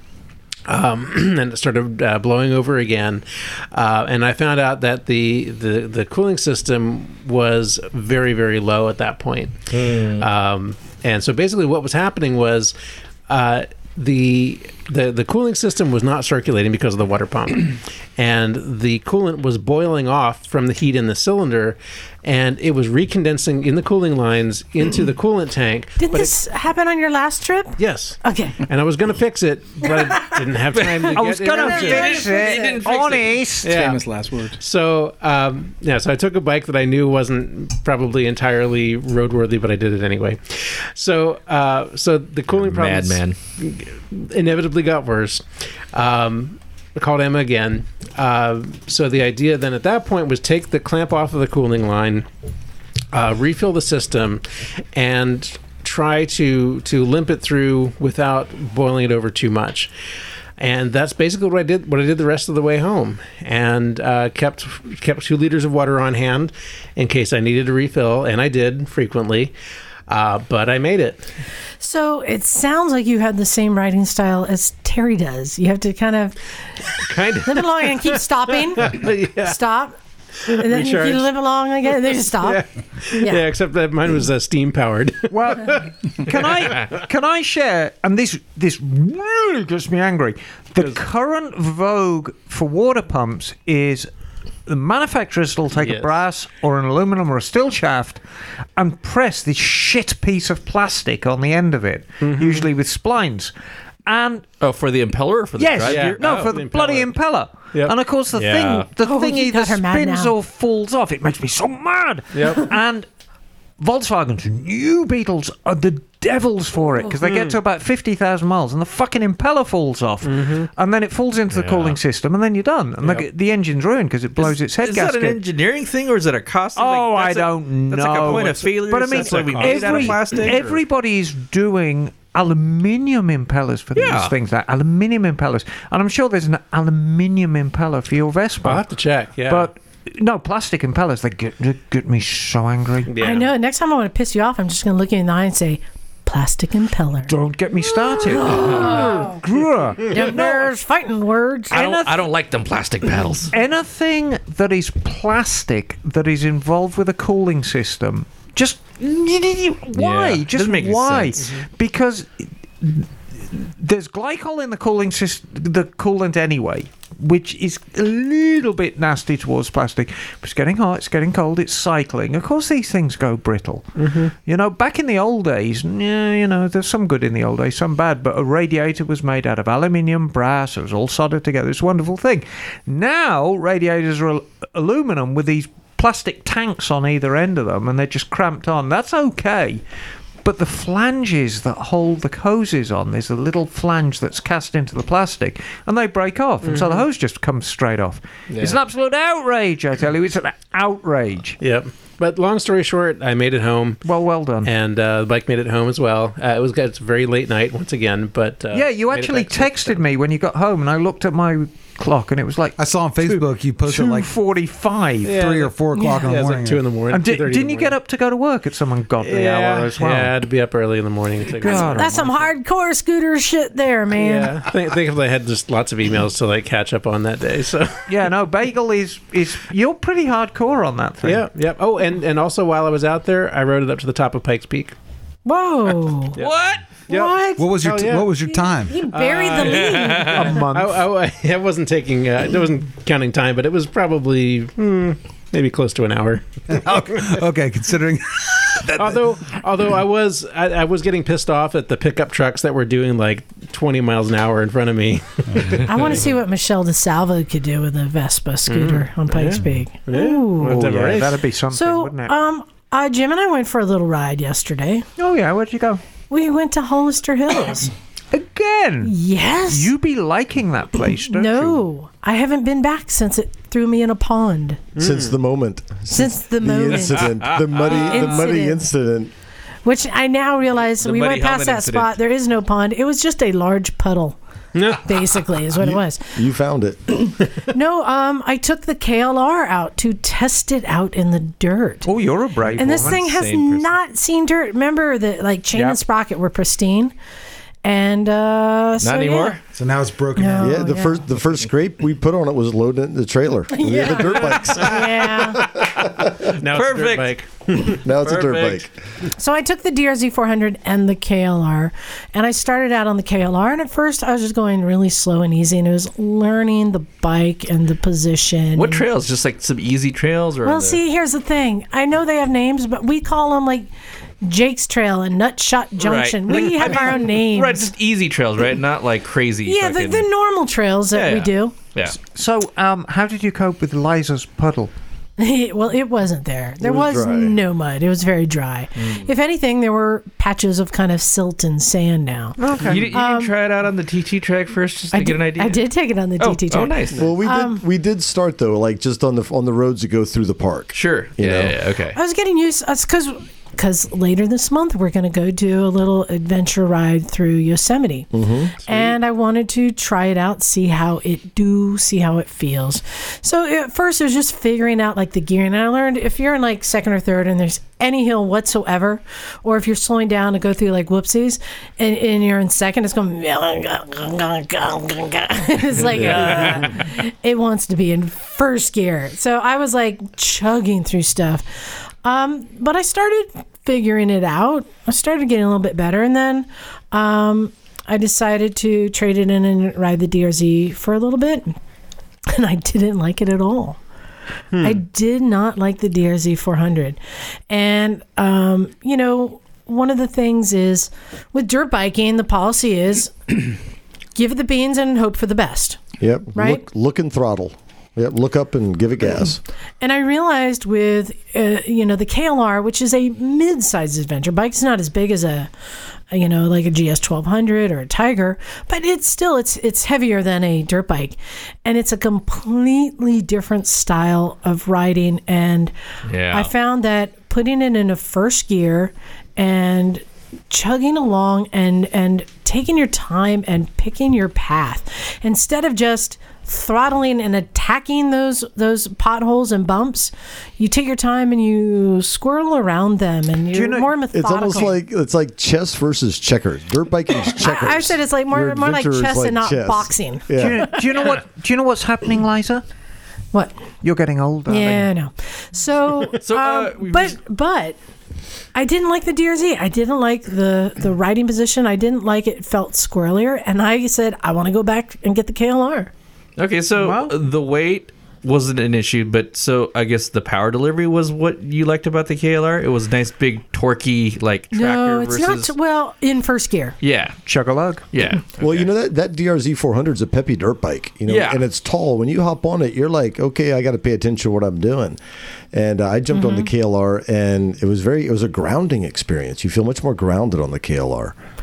Yeah, you take your time, you pick your path. I did a trail that I love doing that I can do kind of fast on the DRZ, and I found it, I was quite comfortable, and I kind of tested it, and I took off, and I got out of first gear and was using, second gear. I'd still slow down for those turns, but the bike sucked it up. It sucked up a lot of the bumps, and that's why I wanted a 21-inch front wheel. Well, that's one thing I was curious about, because in Hollister they got a lot of the jumps, kind of like even on the easy trails they got some jumps you can hit. You get up speed and you can go pretty good. But at this time of year, on the other side of them, a lot of times are craters, like squared off hole in the ground that was mud 5 months ago. Yeah. Now it's just this cratery thing on the other side of the jump, and you said that thing sucked it up pretty good.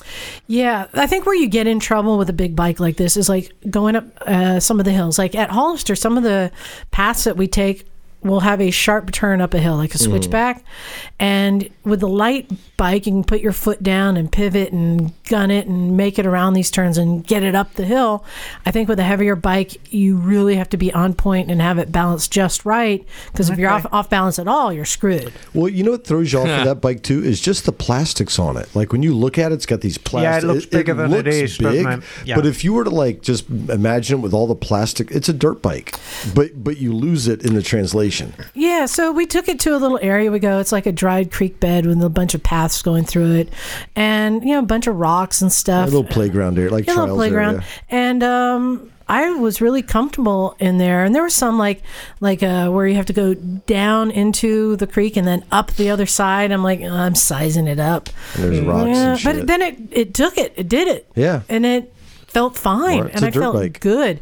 The only issue I had was, one, it has the aftermarket center stand, and that thing just kept gotta go. crashing down. I was go. thwacking constantly. Did you damage it? Did you inspect it? No, I didn't. No. The other thing is, I forgot to switch out the windshield. I had the big touring windshield on it. Oops.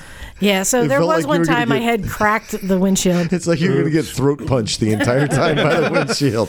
But we ran. The other thing I was curious about, and I can't remember your make and model of tires. They were like street-oriented dual sports. M&Os, are they The Avalon or Avons? something? Avons? Yeah. Yeah. Distanzias? But we were running, and what I told Liza, I'm like, you should check out the air pressure. We were running 18 and 16, and I thought that was a good compromise. Yeah, not no, knowing what we that's were about where doing. you want to be in dirt. But I'm Yeah. like, but I'm like, if you could run those a little lower, but it was pretty grippy. You really got to watch it when you go Yeah. lower Yeah, than no. that. If you haven't got security bolts, Yeah, there's no no rim because locks. if rim locks. if That's there's what I no told rim Liza. locks, once you get below kind of the 15 mark, It's sketchy. especially atmospheric. on a bike with that much torque, the last thing you want to do is give it the bean, spin the tire, and just But rip your I was surprised how fast you could go. There was towards the end, you were hauling ass at one point. I was getting more And- comfortable with it. And talk about comfortable, I was very comfortable. I can stand up and ride. You even said that those foot pegs, ADV foot pegs, felt like floorboards. I know. I stood on them. I'm like, oh my god, Wow, these you're are really stable. fucking huge. And even sitting.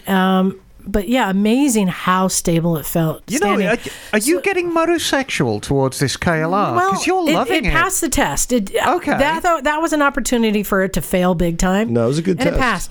The only other issue I had with it, so I have the KLR tail bag on it, and this is this big. It's a textile It's like a cooler. tail bag. It's pretty big, but it's all textile and it's held on with straps and Velcro, right? And there were a couple times when I was kind of charging that I felt it like whacking me in the back of the butt. I'm like, what the fuck? There's nothing in it. The weight is nothing. And at one point when we were riding this playground area, it popped the Velcro strap and was sliding up the seat. And I was like, what the heck? You know what I found out? Goddamn Doug. What do you do? He played a prank on me. You put a dildo in there? No. He had brought to the garage this old car jumper. It's basically like a car battery with leads for jumping Right. cars. And I said, thank you, I don't need it. I've got a plenty of that stuff around here. So as a joke, he put it in my tail bag. And I didn't look in my tail bag before I went dirt biking. So I was riding all day with basically a car battery in the back. Well done, Doug. And worse still, Perfect. Doug actually said one of us put him up to it. He said he was peer pressured into Not me, doing but it. okay. They made me do it. Take So here- responsibility for yourself, So man. here's the issue I had with Liza's KLR, because it was very capable. We were taking that little trials area, and it would go up and down stuff and over things. A big 21-inch wheel makes a big difference. Oh, and I went through the sand there. Very exciting. Yeah. Congratulations. But Tra-la-la. Liza, all of a sudden, her favorite thing about the KLR I've discovered dirt biking is the horn. She's blowing her horn at fucking everybody. I'm like, oh my, nah. Well, quads suck. Hold on. So we can say this that, is something but- you do when you're coming up on somebody. You beep beep. I'm here. in Beep beep. Pakistan, you I'm mean? here. Well, yes, in Yeah. Pakistan. No, well, seriously, In Pakistan, you do. Bring it to America. Let everybody. So It was I'm great. like, wait a minute. I've got a horn. I'm behind Liza, and she rolls up on this quad, and fucking quads just suck. But she rolls up on this quad, and I'm like, she's gonna beep the horn, and you beep the horn, and what did the quad do right in front of you? Okay, first of all, they were all out to get me. All of them. They always are. Surprisingly, Labor Day weekend, Hollister was empty. Yeah, it's There was red. not that many no people. red sticker. I had many incidents of people trying to cross the path here as I come, or kids swerving. But this one guy on a quad, and I'm like coming up on him, and he's kind of in the middle of the road. So I like beep beep. The policy is you're supposed to stay to the right, slower vehicles to the right. Yeah. So I go beep beep.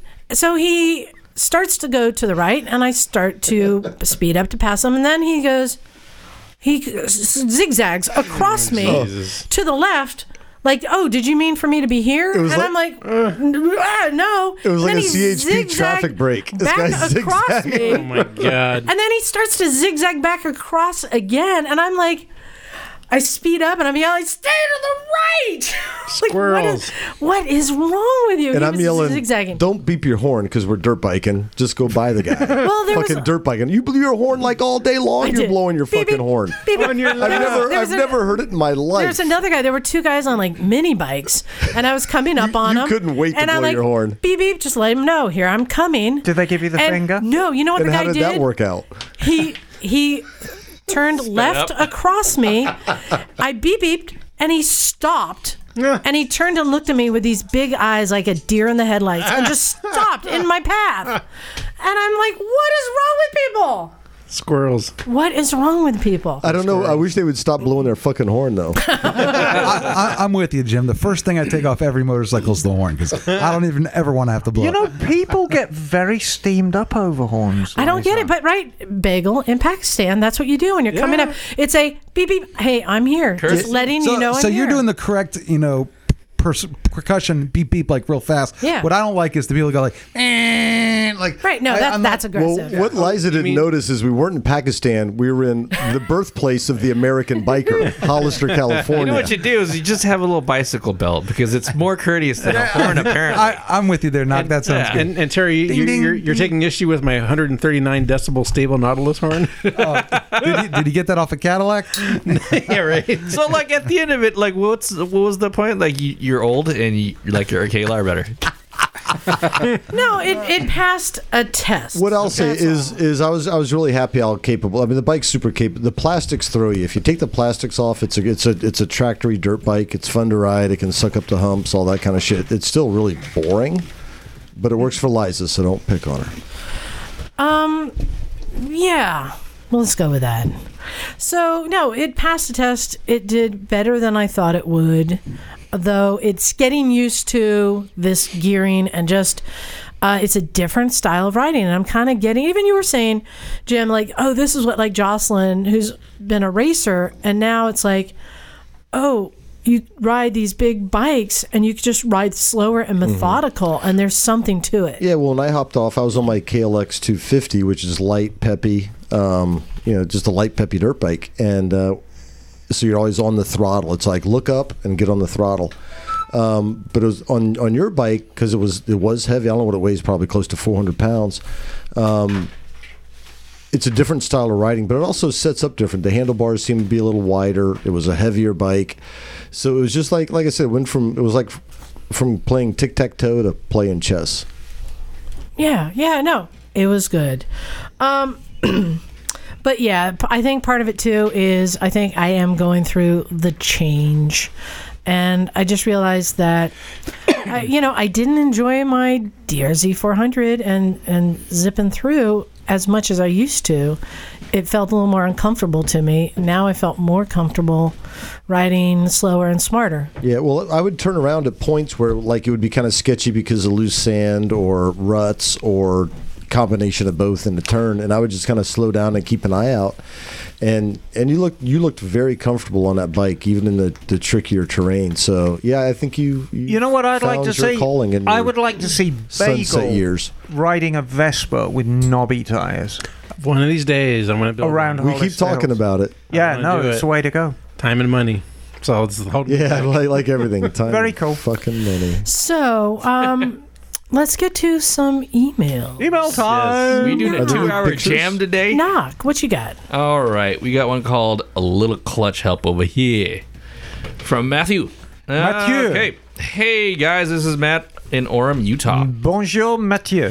I'll get to the point here. I have an 04 Yamaha FZ1 with 47K on it. Yes. And over the last few thousand miles, it started getting it started getting grumpy about shifting. What year? 04. Okay.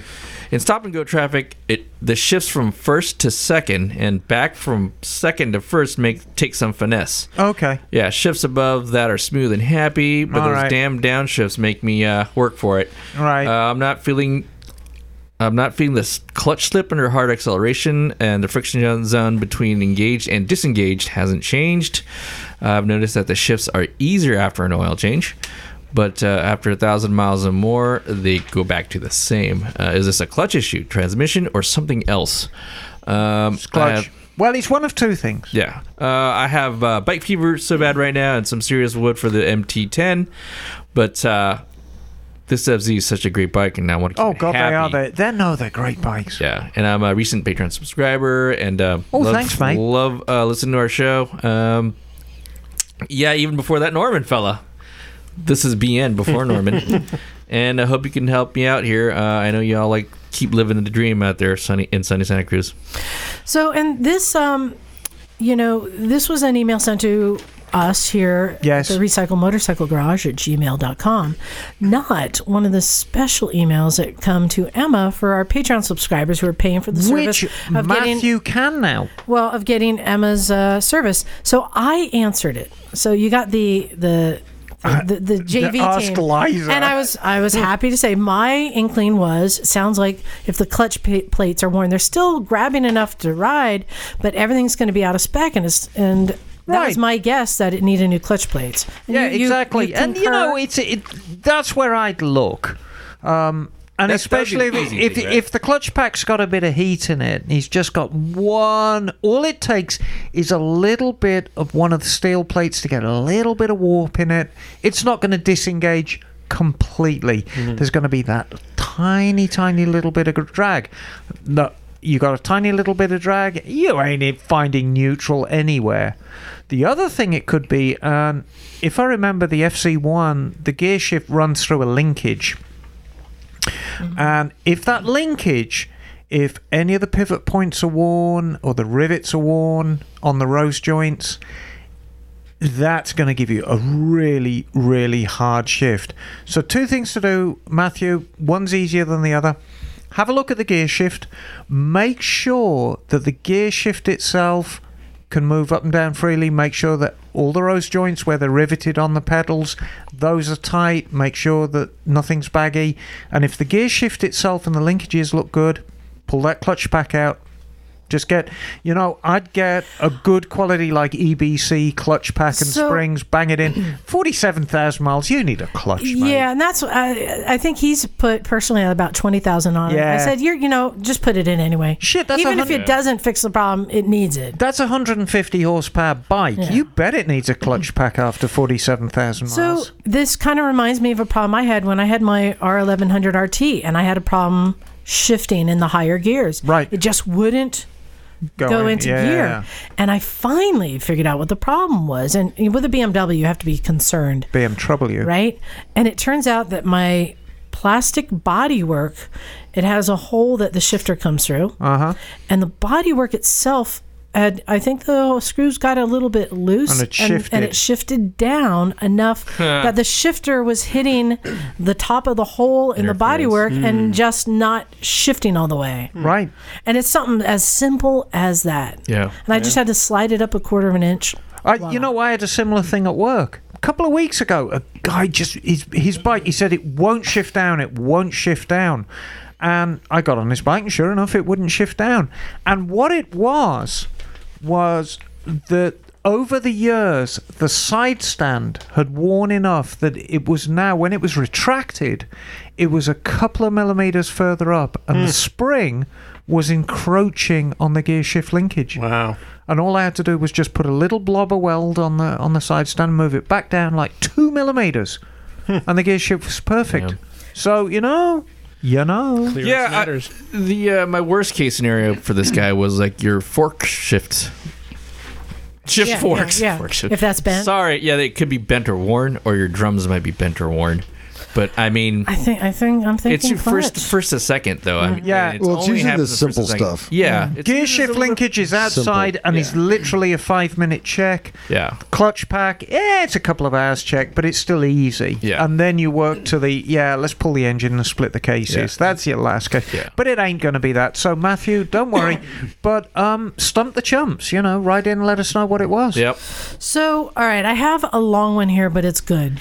It's worth reading. Okay. All And right. I believe, all right, there's a couple different names here in the header. So I believe this is from Rusty Key. Nuts. Rusty Key.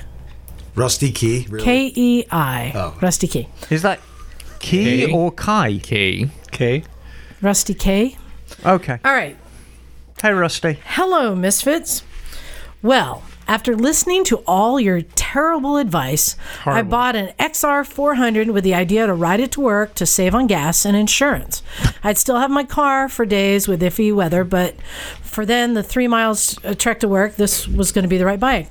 After scouring the internet, I found the Tank, a supposed indestructible and reliable 1998 XR400 with a new Stage 2 cam, Yoshi pipe, new a loop tank kit, and all the eye candy a young lad wanted. It was hot and ready.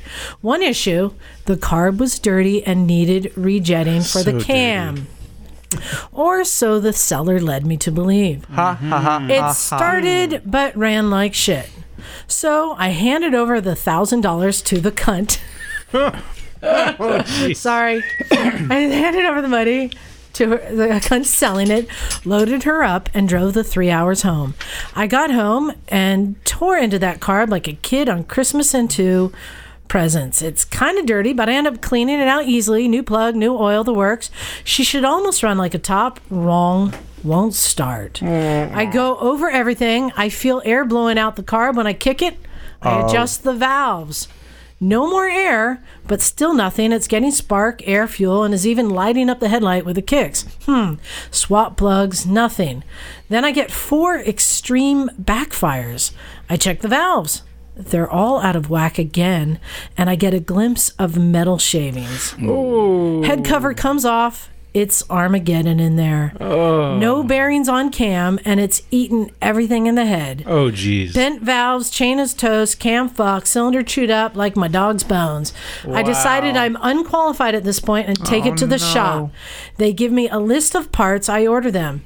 eBay bends me over like a porn star. All the parts don't fit with each other, and the OEM parts won't even move. $700 in parts and some labor useless. Nightmare. At this point, I say fuck it and let it sit. A month goes by, and I decide on getting a new motor. No one is selling one anywhere. Scoured the web like an 18-year-old looking for a new pirating website. Well, I find an EX400 motor, do some research, and find it might fit an electric start. I'm sold. Sounds like a plan.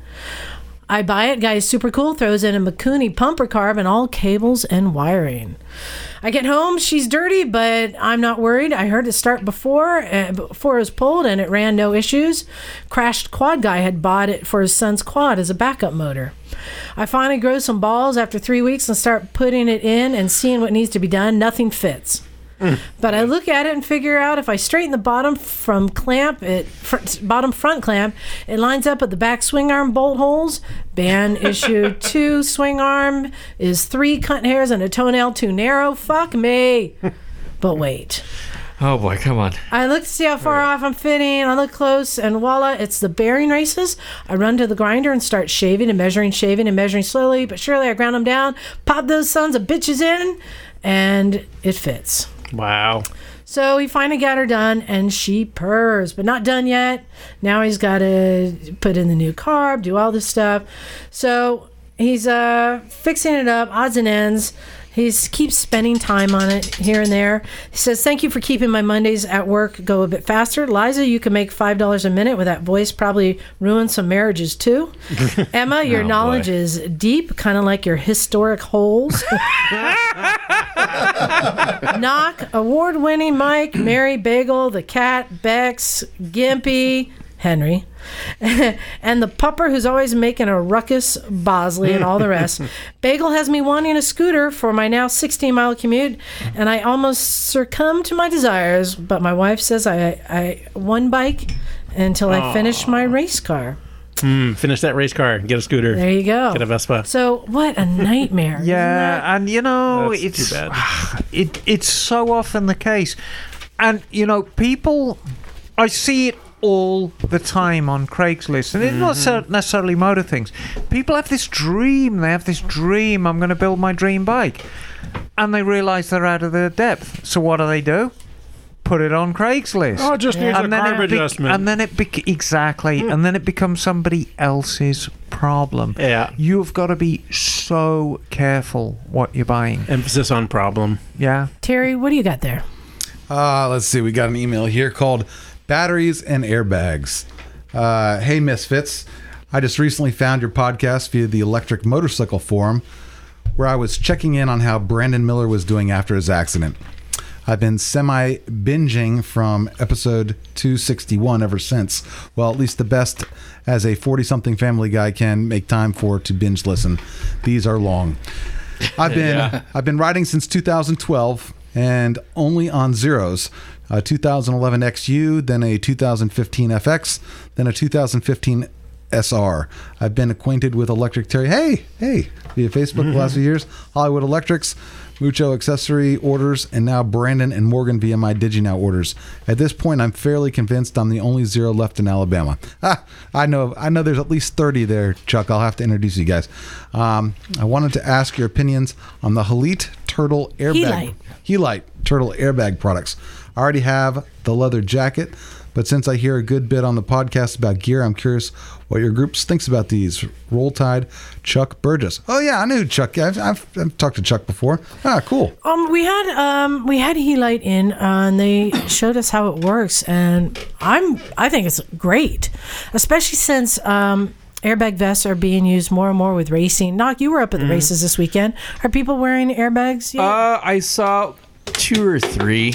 I think I might have saw like an Alpine Stars fully pro style accelerometer engaged type airbag suit. I'm not sure I even like the name of that thing. That's what I call it.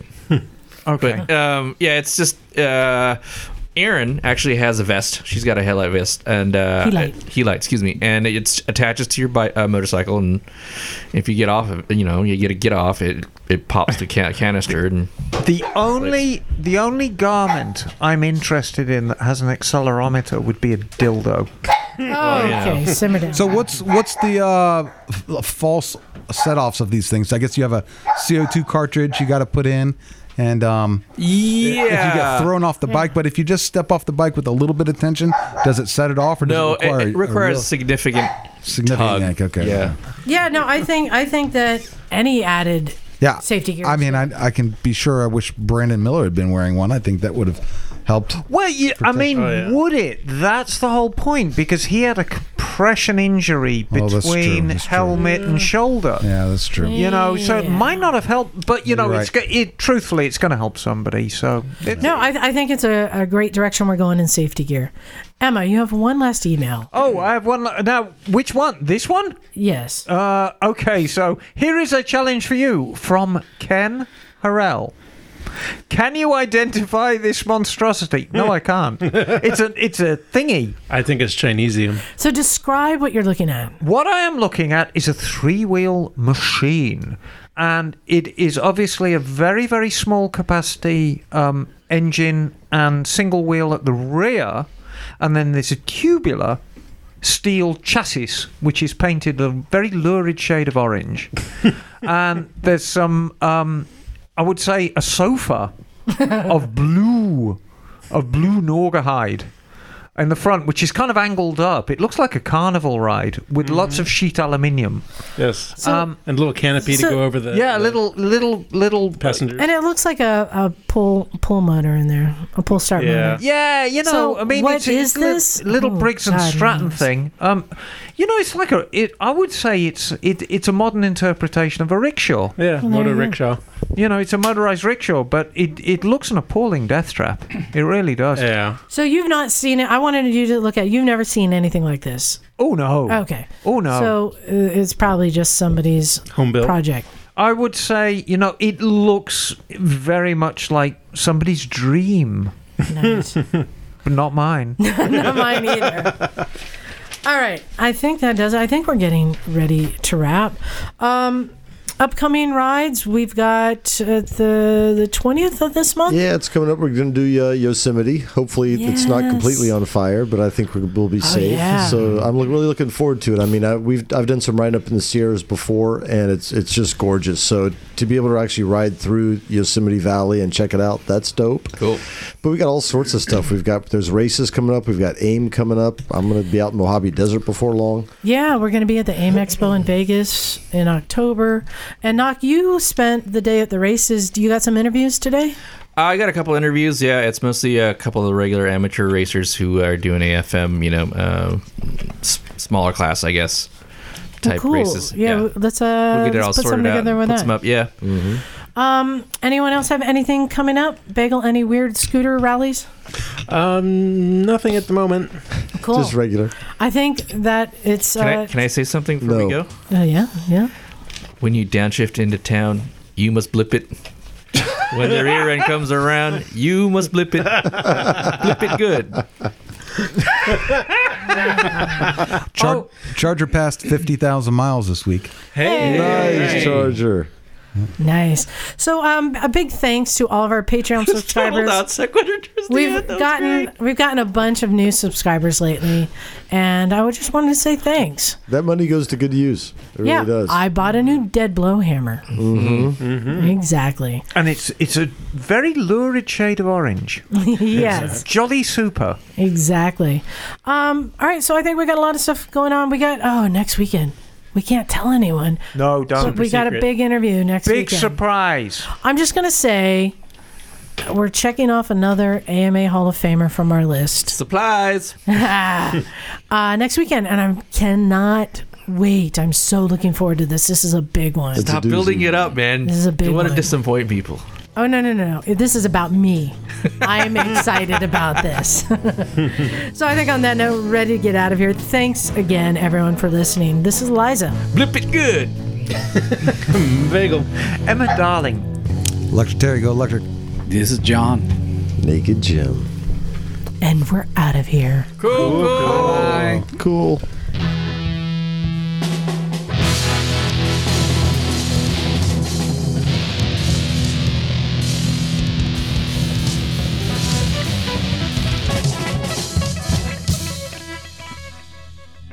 That's my $5 voice.